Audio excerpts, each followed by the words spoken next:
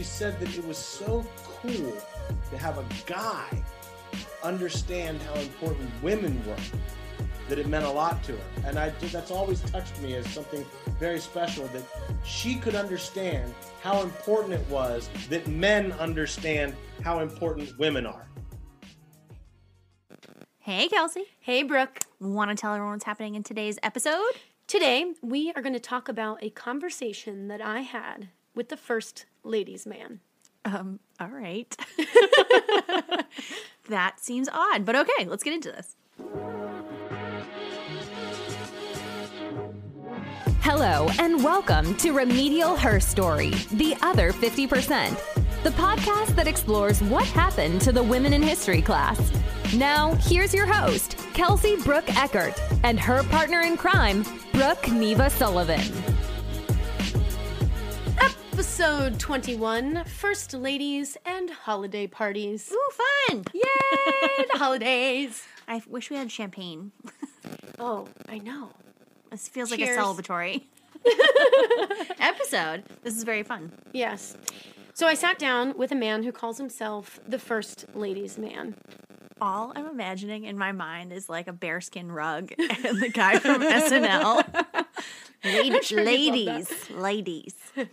No, his real name is Andrew Oak, and he is a TV producer who did a series on the First Ladies and traveled all around the country, going to different historical sites that were where the women lived or important events. And First Ladies being the first women of the United States. Oh. Presidents' wives. Okay. Yeah. Interesting. Why did he choose to do that? I know. That was like my first question that I asked him. This is what he said.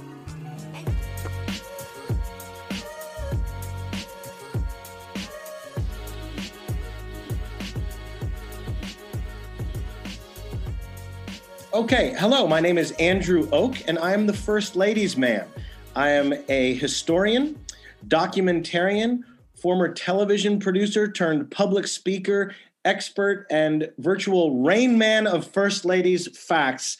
I gained all this knowledge as a series producer for the C-SPAN and White House Historical Association series, First Ladies, Influence and Image. And for that series, along with 7 bags of gear, I traveled by myself across the country, planes, trains, and automobiles, almost a boat, out to Oyster Island to visit Theodore and Edith Roosevelt, but that got switched, so I had to drive around the whole thing. But traveling across the country to go to nearly every home, library, church, cemetery, birthplace, school, train station for every First Lady, Martha Washington, through then Michelle Obama. My books, my studies continue on to Melania Trump and will continue to Dr. Jill Biden.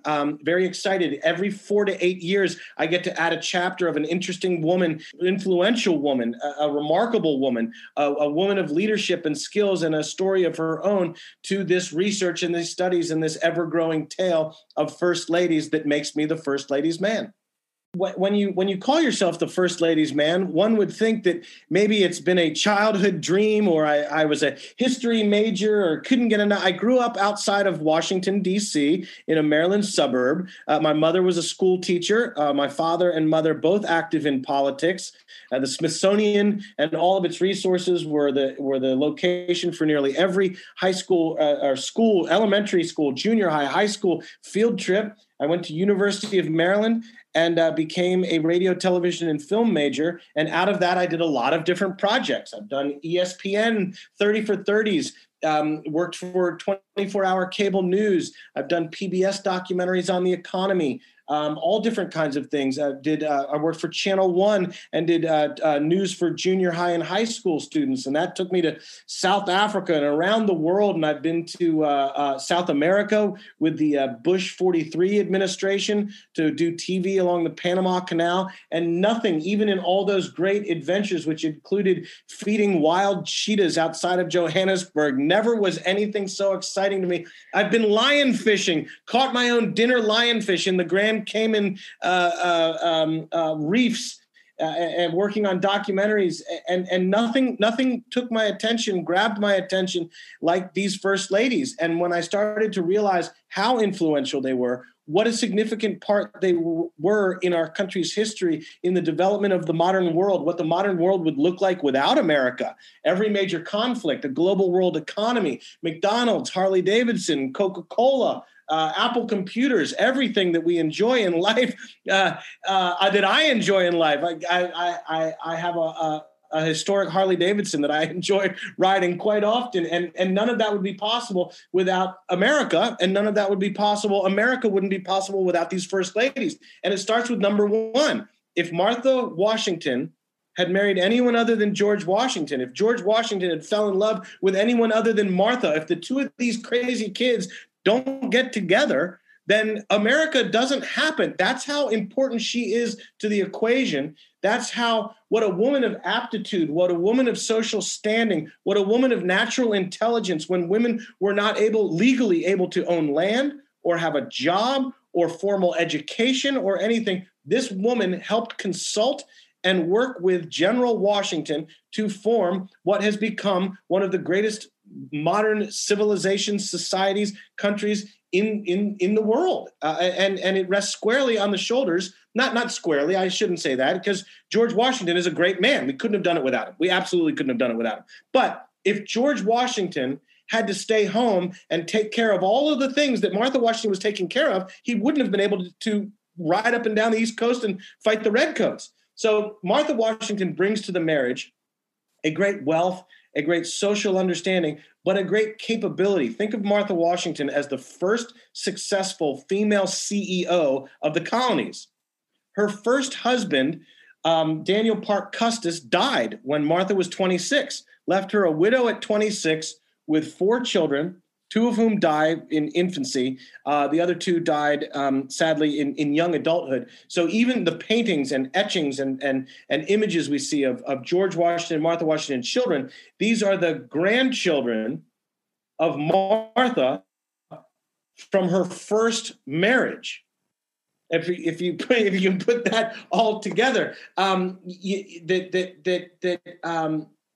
Martha Washington brought to the union of George and Martha Washington a massive amount of real estate in Williamsburg, 8,000 productive tobacco acres, which created a small fortune annually from the sale of tobacco back to England and within the colonies. She also had about 3 to 4 times the Virginia state governor's annual salary in cash on hand when she married George Washington.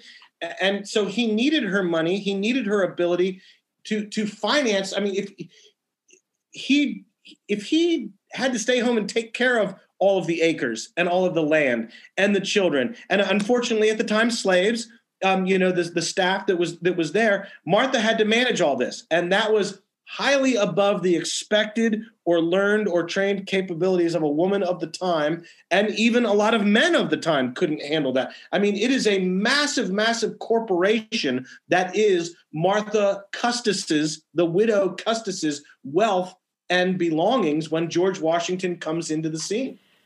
So that's what he said. I mean, interesting. Very unique story, I guess. I wouldn't have known all of that about, is it Martha Washington? Is Martha that right? Washington, yeah. What a badass. The fact that she was able to, be okay with him doing all that. And then not only that, but, it's her money. It's her finances on the line. Yeah, but think about women over time in a position similar to her. A lot of men married women with money so that they can get where they're going. Yeah. And just think back, if all those men didn't marry those women and they were allowed to spend their money the way they wanted to, yeah, how much further would we be in this world? Yeah, totally. Just saying. Okay, so he's interesting. This is cool. He knows so much. Yeah, sounds like he's really done his research. Well, so I kind of sneakily, I wanted to know, I imagine somebody in his position doing the research that he did would have been exposed to a lot of really cool anecdotes. So I asked him to tell me which women he thought belonged in the K-12 classroom. And this will be good. Well, yeah, but then he gave me kind of a cop-out answer, which is all of them. Lame. But of course they all do. I mean, they're significant. They're the top women. They're significant, but they also, I mean, I think we've talked about this. They get a little overplayed. Yes. Because of their especially in the role. standards and textbooks. Yeah, exactly. Which, I mean, great that they're getting played, but there's other women that get missed out because they're getting played. Yeah, totally. So. But he did have a longer answer to that. So this is what he said. Every single first lady has a story. These women are people.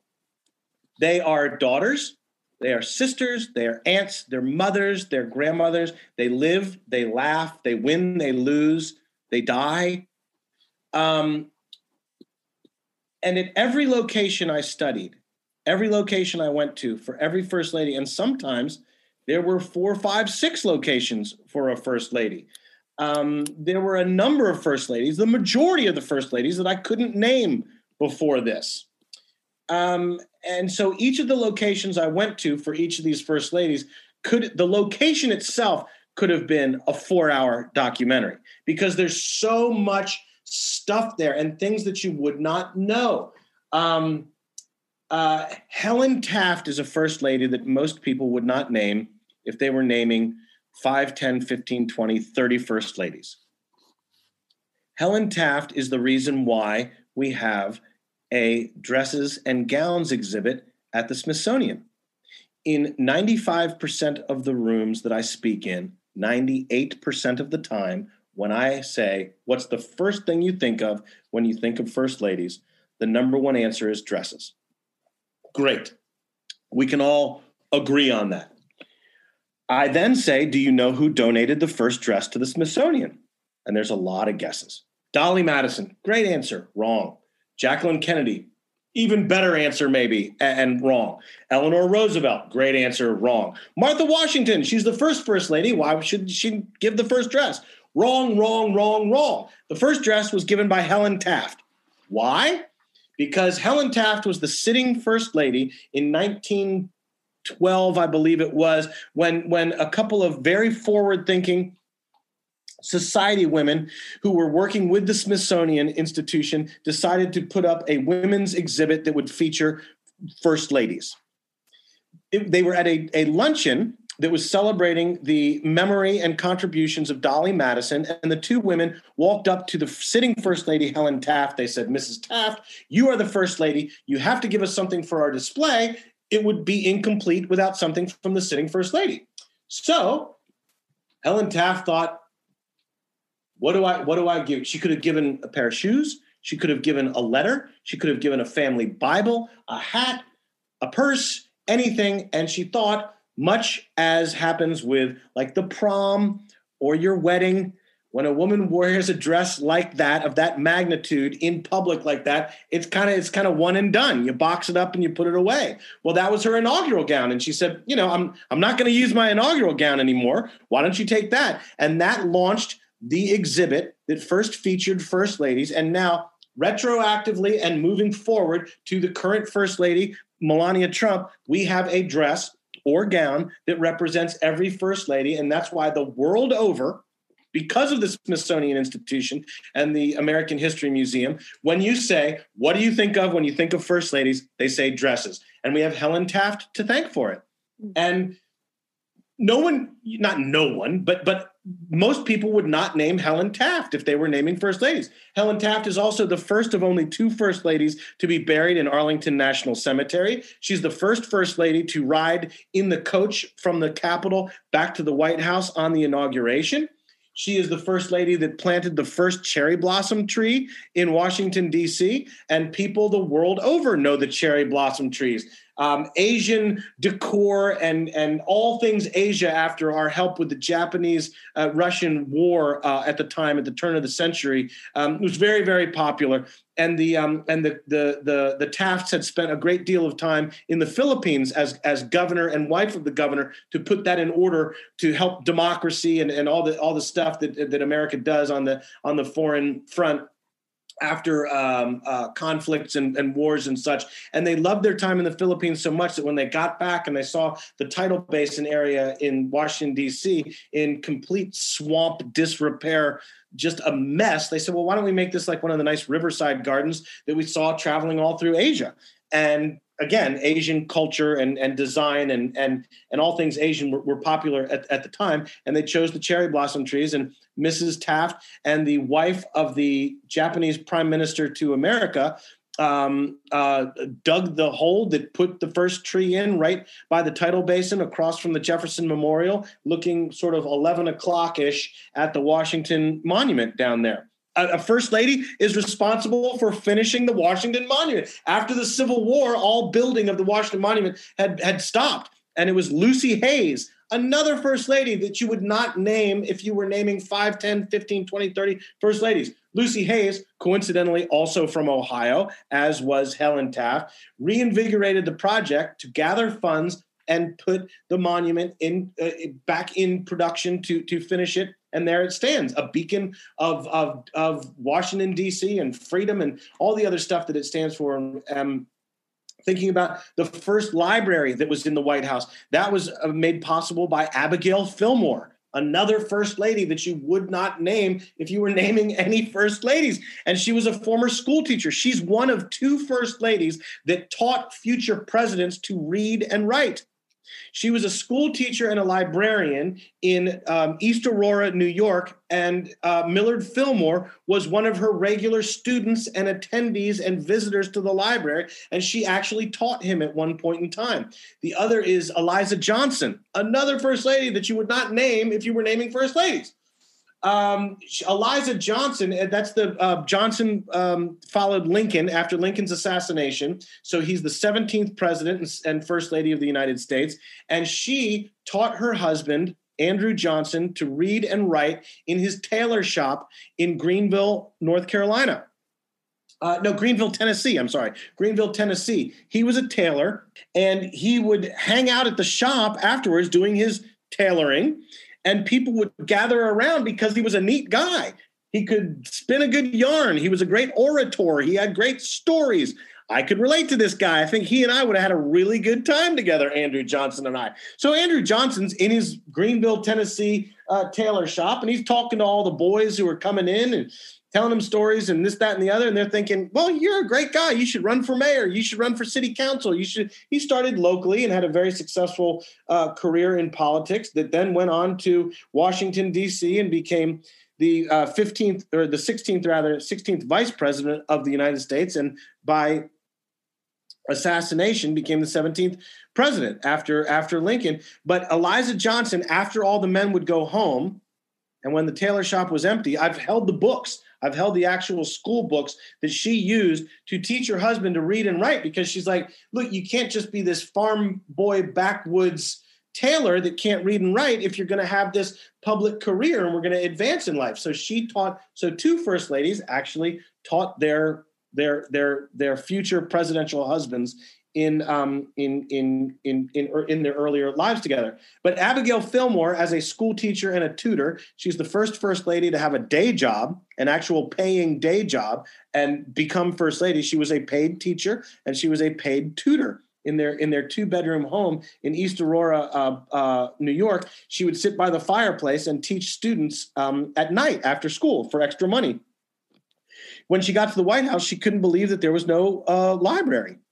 She said, well, there's a Library of Congress and there's libraries in D.C. How can you be the executive mansion and the home of the president and not have a library? So she decided to have a dinner and invite all the congressmen and put everyone next to each other that disagreed, as Dolly Madison did so historically, so famously, and say, let's talk about a library. And she got some funding. And she worked with the Library of Congress to split up the collection and add to the current collection in the White House. And one of those bookshelves with the original books from the first White House library is now in that tiny little house in East Aurora, New York. And I've stood in front of it and pulled books from the shelves. It's remarkable. History speaks to you. And that's kind of to my point when you're saying, who should be taught about in this and why and what's special about each first lady. At each of these locations, something happened to me, something transformative, that these women became relatable. They became real. There was something that was like, they're human. They like I say, they live, they die, they laugh, they love, they win, they lose. They're human just like us, and something in their lives becomes relatable. And for whatever reason, I'm standing in front of this bookshelf in this tiny, tiny little house in East Aurora, and I remembered building a bookshelf with my father the day my Nana died. I was in fourth grade, and I was woken with the news. And in fourth grade, I'd had goldfish and pets and stuff like that, but this was the first human, this first significant person in my life that had died. And I wasn't really sure how to process it. And my dad just said, let's go downstairs and go into the wood shop and let's make a bookshelf. Your Nana loved books, and we'll make a bookshelf. So I made this bookshelf, and I still have it. And I kept books on it throughout my life, throughout my childhood, and currently today. It's nothing fancy, it's nothing special, but I just imagined my bookshelf and Abigail Fillmore's bookshelf and how special hers was to her and how special mine is to me. And something like that, whether it was a meal or a piece of furniture or a situation or a painting or later on in life, a type of telephone or couch or something, a school, an experience, something was relatable with these women that I'm like, they're people, they're humans, and they've all got a story to tell, but their story is so much more significant because they've got the ear, they share a bed, they are the confidant and advisor to one of the most powerful men in the world, even more so in modern times as we grow and grow and grow and the world develops as it has. So that makes these women the most powerful, unelected, unpaid women in the world.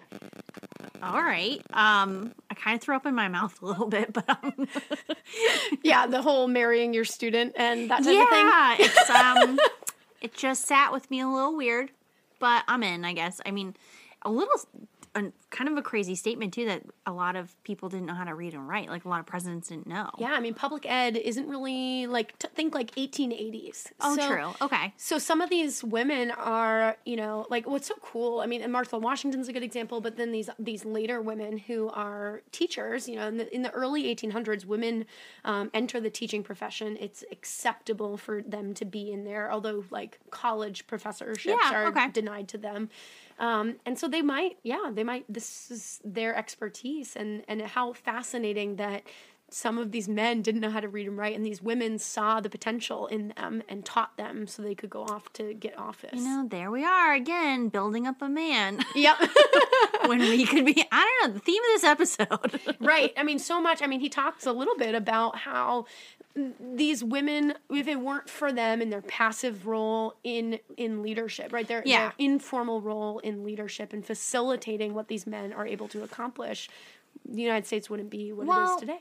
I agree. But I also think about it too, is like when people want to go into politics and when they're in college, they're looking for someone to run with them, that peer, that teammate, to be a spouse, because they need them to get as far as they want to.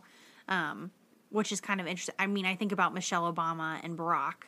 Obviously, he didn't go pick her because of the running mate that she would be. But he picked her because she was an intellectual equal and would challenge him to think harder and better and faster and stronger. And, you just pick your good pair. Yeah. Yeah, totally.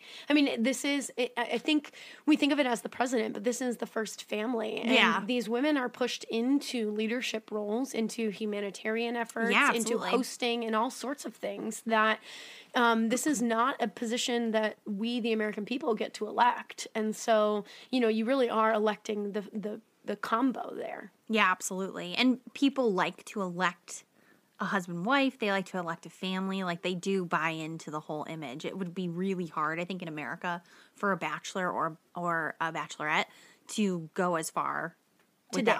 Today. Yeah. I mean, I imagine in our lifetime maybe that will change, but I would be surprised. I think people really buy into the whole concept. Yeah. I'm curious, was there anything that you asked him that he was surprised about? Well, so I asked him, he was talking about the challenge of, you're a woman and you don't really have much of a say. I mean, you could have a marital say, but this is your spouse's career, which is kind of outside of the domestic sphere. And so they don't really have a say in this life that they end up leading. And in many ways, men pick women that, pick wives that would be great partners in the endeavor of being the president. But then, he's talking about how these women just get thrust into this job that they didn't apply for, and they're in it and they have to do it. And there's no training, there's no college degree that you can get to be the first lady. And so that's so fascinating to me. So I was curious if there were any women that really struggled with that role. Oh, interesting. And didn't want to be there, or really struggled to be the first lady. Like Melania. Yeah, maybe. Somebody who's really, I don't know if other people would agree, but I feel like she's a little out of her element. She's way beyond her depth, but I don't know that she really wanted to be there in the first place. She married a millionaire, like a billionaire. That was her, like, that's what I'm getting into. Yeah. That's what she signed up for. And then he was like, yeah, I'm going to go run America. It's like, oh, shit. Yeah. Well, so his answer was really interesting. This is what he said. Okay, so there were a lot of women like Mary Lincoln, like Hillary Clinton, like Julia Grant, like, I would even say Michelle Obama, that were very in support of their husband's career, wanted him to be president, even Helen Taft would be another one. William H. Taft wanted to be, he was a lawyer and a judge. All he wanted to be out of life was a Supreme Court justice, and his wife wanted him to be president. He ended up to be Supreme Court justice after the presidency, the only president to do so, but he went through the White House first, which pleased Helen very much. Mary Lincoln was courted by Stephen Douglas of the Confederacy. She wrote in a letter something to the effect of, Abraham Lincoln may not be the best looking guy in town, but he's going to be president one day. Julia Grant was so upset that her husband did not run for a third term that she cried all the way back from the train from Washington, D.C. to Galena. She loved the White House. She loved the lifestyle. It was the golden era. We'd won the Civil War. The North had won the Civil War, unified and all that. So she loved being in the White House so much. Hillary Clinton, the day after their wedding in Fayetteville, Arkansas, she cleared out the dining room of the house that Bill had bought for the two of them and said, this is now the war room, and we're going to get you elected to Attorney General of Arkansas, where you failed before. We're going to fix this. We're going to get you in there. She was highly driven and highly motivated to help her husband's career and success and eventual road to the White House. Rosalind Carter worked the Peanut Brigade and the campaign that would get her husband elected and teach the world and more specifically the country about, a governor from Georgia that no one knew and end up winning and beating an incumbent at the time. Remarkable. But then there were women that wanted no part of it. There were women that really did not want to be a part of that lifestyle of that world. And I'm going to bring it back to your home state of New Hampshire. Jane Pierce wanted absolutely nothing to do with politics. Her husband was a congressman. Her husband was a soldier. Her husband served in the Mexican-American War. And all she wanted was him at home. She was a homebody. She liked her church.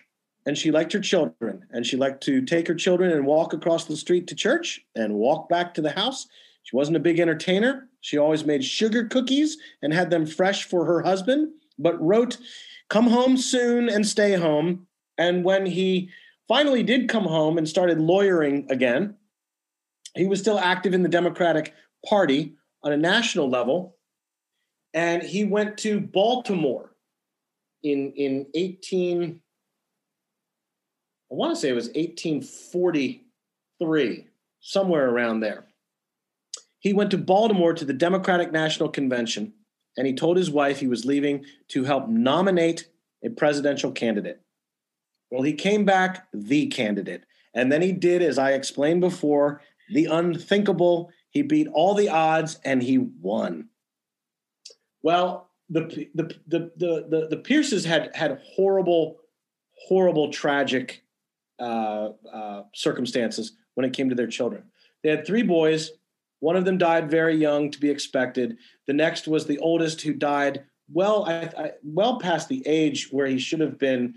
there was a certain time where it's like, well, once they get past 3 or 4, you're out of the woods and they become healthy and strong enough. But young infants and toddlers were very susceptible to disease and infection and even dysentery dehydration would kill a child very quickly in the day. There were no blood transfusions. There was no penicillin. There was nothing.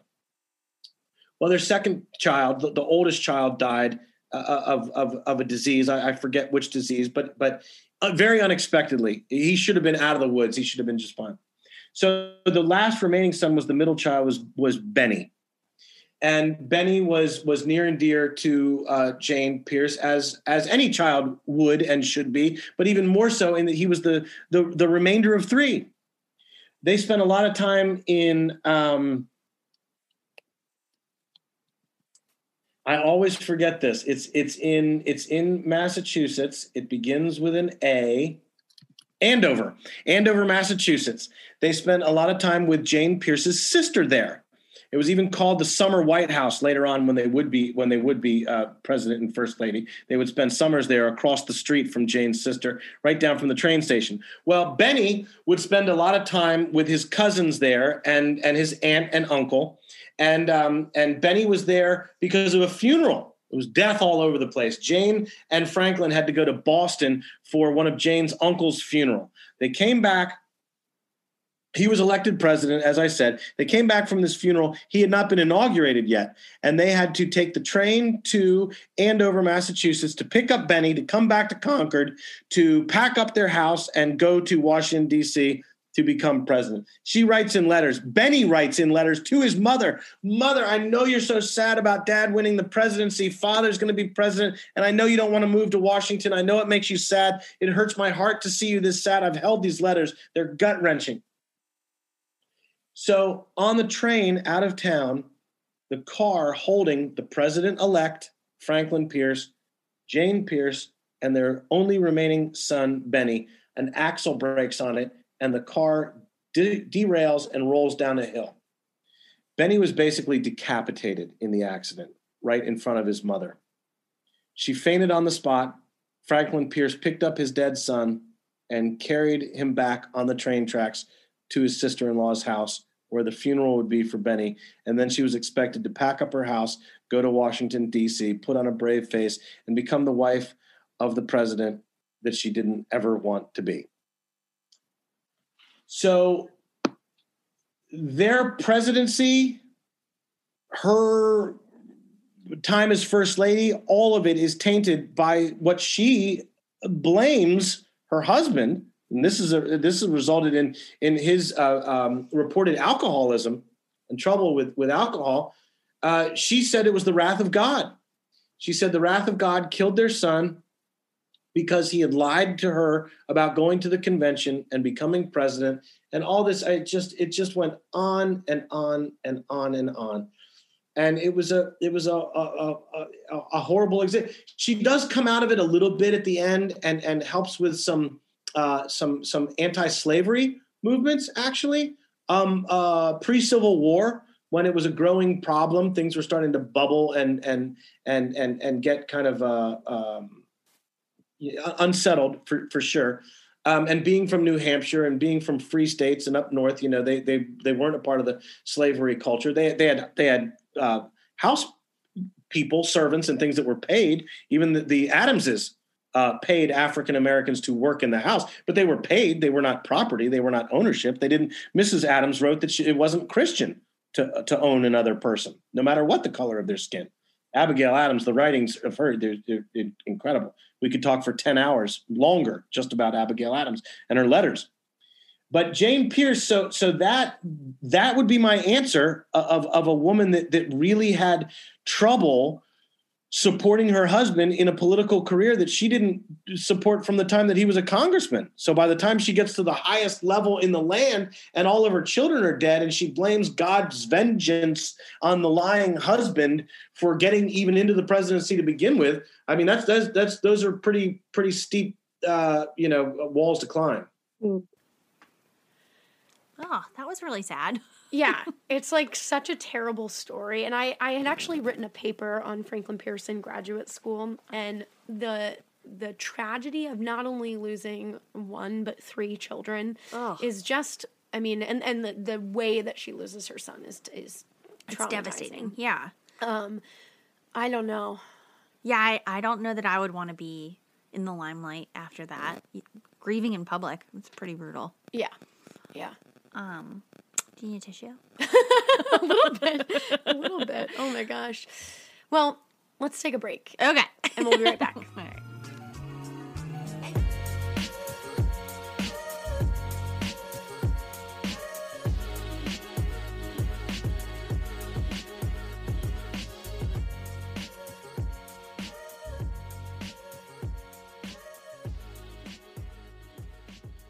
Well, hello there. Do you wish your high school history course had more drinking, more swearing, and more ladies? Well, do we have the show for you? Her Story on the Rocks is a long-form podcast talking about good women, bad women, fictional women, and non-fictional women from all times and places. Basically, each week we pair 2 women who we research with a themed signature cocktail. You won't be sorry you listened to our latest episode. Available everywhere you listen to podcasts. Cheers!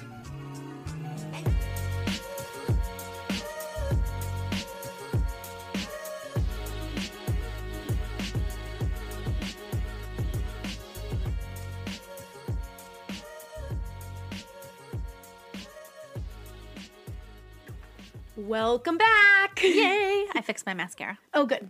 AKA Okay. I don't wear any. I don't either. I had a boss when I worked in Boston who told me that I was not dressed or ready for work if I was not wearing makeup. I had a boss once that told me I would look prettier if I wore brown eyeshadow. I was like, is that part of my job? Is that part of my job? Yeah, like, are you paying I was me like, for you know, this? you'd look prettier if you stopped talking. I have not, this is a true story, I have not worn makeup since my wedding day. What? Yeah. Oh, I do wear makeup. Really? I prescribe to it. Okay, fair enough. You're allowed. Sometimes I look ass tired. Sometimes you just need a little pick-me-up to make you feel better. Oh my gosh. But quarantining, my makeup has barely been used. Oh gosh. You work from home these days, yes? Yeah, I usually only get dressed from the neck up, so sometimes there's mascara. Sometimes. Well, I know a few ladies who probably did wear mascara, and they were the first ladies. Sorry, back on topic. So the reason I wanted to talk to the First Ladies man at this time of year is that it's holiday time. Yay. And so he told me a little bit about hosting holiday parties at the White House. Oh, I bet I love those specials on, I think it's on TLC, when they take you on a tour of the White House during holiday times. Yeah. And they show you all the trees and the giant gingerbread houses, and every room is decorated to the max. Yeah. It's like the best. Oh, so amazing. Well, so this is what he told me about a little bit of the history of holiday celebrations at the White House. You know, a lot of people think that Christmas trees have been around forever and that they've been part of a first lady's life and all of our lives since the beginning of time. And we often imagine, because maybe we've been to Colonial Williamsburg around the holidays, of Martha Washington baking cookies and hanging ornaments. But it wasn't until Caroline Harrison, somewhere between 1888 and 1890, that the first Christmas tree was in the White House even. And it was decorated, but this one with Caroline Harrison was on the second floor, and it was for the family. It was just a private, personal Christmas tree like we would have in our homes. There was no national Christmas tree. There was no Christmas tree on display. There was no themed Christmas decorations. And it wasn't until 1929, so 30, 40 some years later, that Lou Hoover would put the first public Christmas tree on display, which would become known as the First Lady's Christmas tree, in the Blue Room in the White House. And she decorated it for the public to come in and view and celebrate the holidays. But even from 1929, I should also say that just before that, Calvin Coolidge in the early 1920s would be the first president, along with the First Lady Grace Coolidge, to light a national Christmas tree outside on the mall as part of a celebration, this public display around the holidays. So in those mid to late 20s is when it's starting to become a public thing, or something that the first family would include the public in their celebrations. But it's not until 1961 when Jacqueline Kennedy, in all her infinite style and grace and just wonderful thoughtfulness, decided that she would have a theme, and she would theme the White House Christmas decorations after the Nutcracker Suite. And from then on, every First Lady has had a theme. Right now, currently in 2020, it is America the Beautiful is Melania's theme. And it's a beautiful display. I've seen it. It's remarkable. It's a wonderful time to be anywhere, I think, during the holidays, the winter holidays, Hanukkah, Kwanzaa, everything. It's just such a time of thoughtfulness and love and community and things like that. And to see the Executive Mansion decorated as it is, one of the really, really nicest, most beautiful displays I ever saw was never seen by the public at the time. And it was when Mrs. Laura Bush decorated in 2001, right after the 9/11 attacks. And because of security concerns, the public was not allowed into the White House. So she put the decorations up and made a video, and all the stuff that you would expect to do, and try and so everyone, the whole country, the world was trying to rally around the United States and get past 9/11 and figure out, who the enemy was and what had happened and how the attacks went, everything. From September to December, we knew nothing. There was no new information on it. And her theme, Mrs. Bush's theme, was Home for the Holidays. And she had represented on that First Lady's tree in the Blue Room an ornament that celebrated every president's home, whether it was Monticello for Thomas Jefferson, or a log cabin for Lincoln, or whatever they had. She had an ornament on that tree for every president's home or hometown. And then later on in the early 2000s, when the George W. Bush Museum was opened in Dallas, she put that tree on display in a 9/11 exhibit. And it was very touching. I was there for that, the year it opened, and when that was on display as part of the 9/11 exhibit, to see what that tree meant and what it still means today. It was a beautiful thing to see, and a lovely display put together by Mrs. Bush. And it's a nice time for First Ladies to express that type of appreciation for the country and its citizens and the world and our different leaders and different thoughts and views, to put all these ornaments and represent and have people come through the White House to see and celebrate together. It's a lovely time to be in Washington, D.C. Okay, so how do we get this into a class? Or where does this fit in? Or do you sparse First Ladies all over the place? Well, it's like a sprinkling of First Ladies. It's so challenging because I think about in history class how there's sort of this narrative that you're trying to tell. And a lot of times women's stories are personal stories that maybe the public wasn't aware of, or if they were, it wasn't necessarily impacting national politics very much. And so I think that might be a barrier to getting them into class. Okay. I think, though, that kids appreciate, and I think we all appreciate, the anecdotes that he was able to provide in our conversation. And so I'm hopeful that teachers will take those anecdotes, add them to their direct instruction. Yeah. And similar to presidents, not all of them are notable. Right. So, you're not trying to bring every First Lady into a classroom, but when it makes sense, Roosevelt, right. The ones that impacted a circumstance or changed parts of the world as a humanitarian or as the First Lady. Yeah. Makes sense. Get those ladies in. But I also think, though, that similar to in a world history class where you can look at and question the culture that you're Yeah. studying, I imagine that you could also step back and for each unit that you're learning about, every time you get to a new era in history or a new topic, you could pause and back up and say, okay, well, who's the first lady at this time and what's going on with Yeah. her? And what is, what's her life, what's her role about? And how does she play, support, involve herself in the politics at this time? So I've made a lesson plan that is kind of generic for whatever you're learning, like whatever topic you're learning about, to give kids a chance to research the First Lady and learn about her role during this time period. Well, that's kind of fun.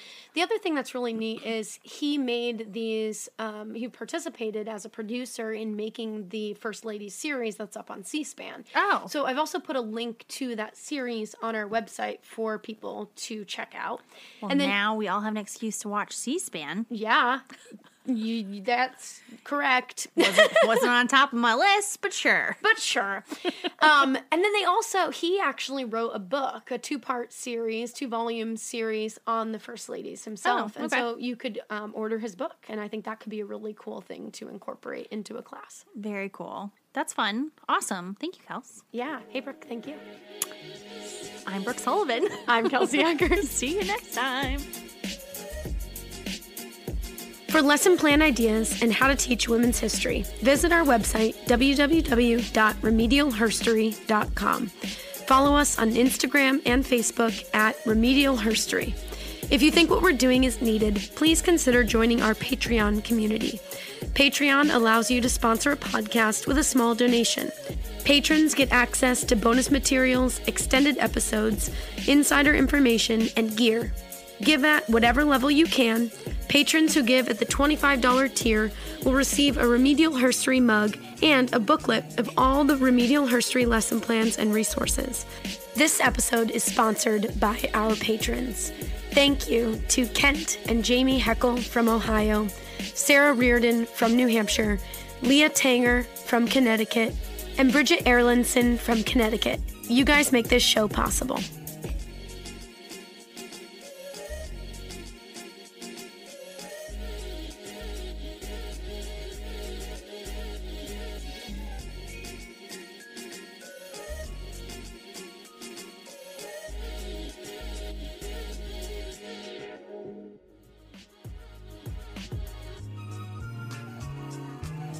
Thanks so much for listening to Remedial Herstory, the other 50%. Please subscribe, rate, and review wherever you listen to your podcasts to bring more voices to the conversation. We really appreciate that effort. Until next time.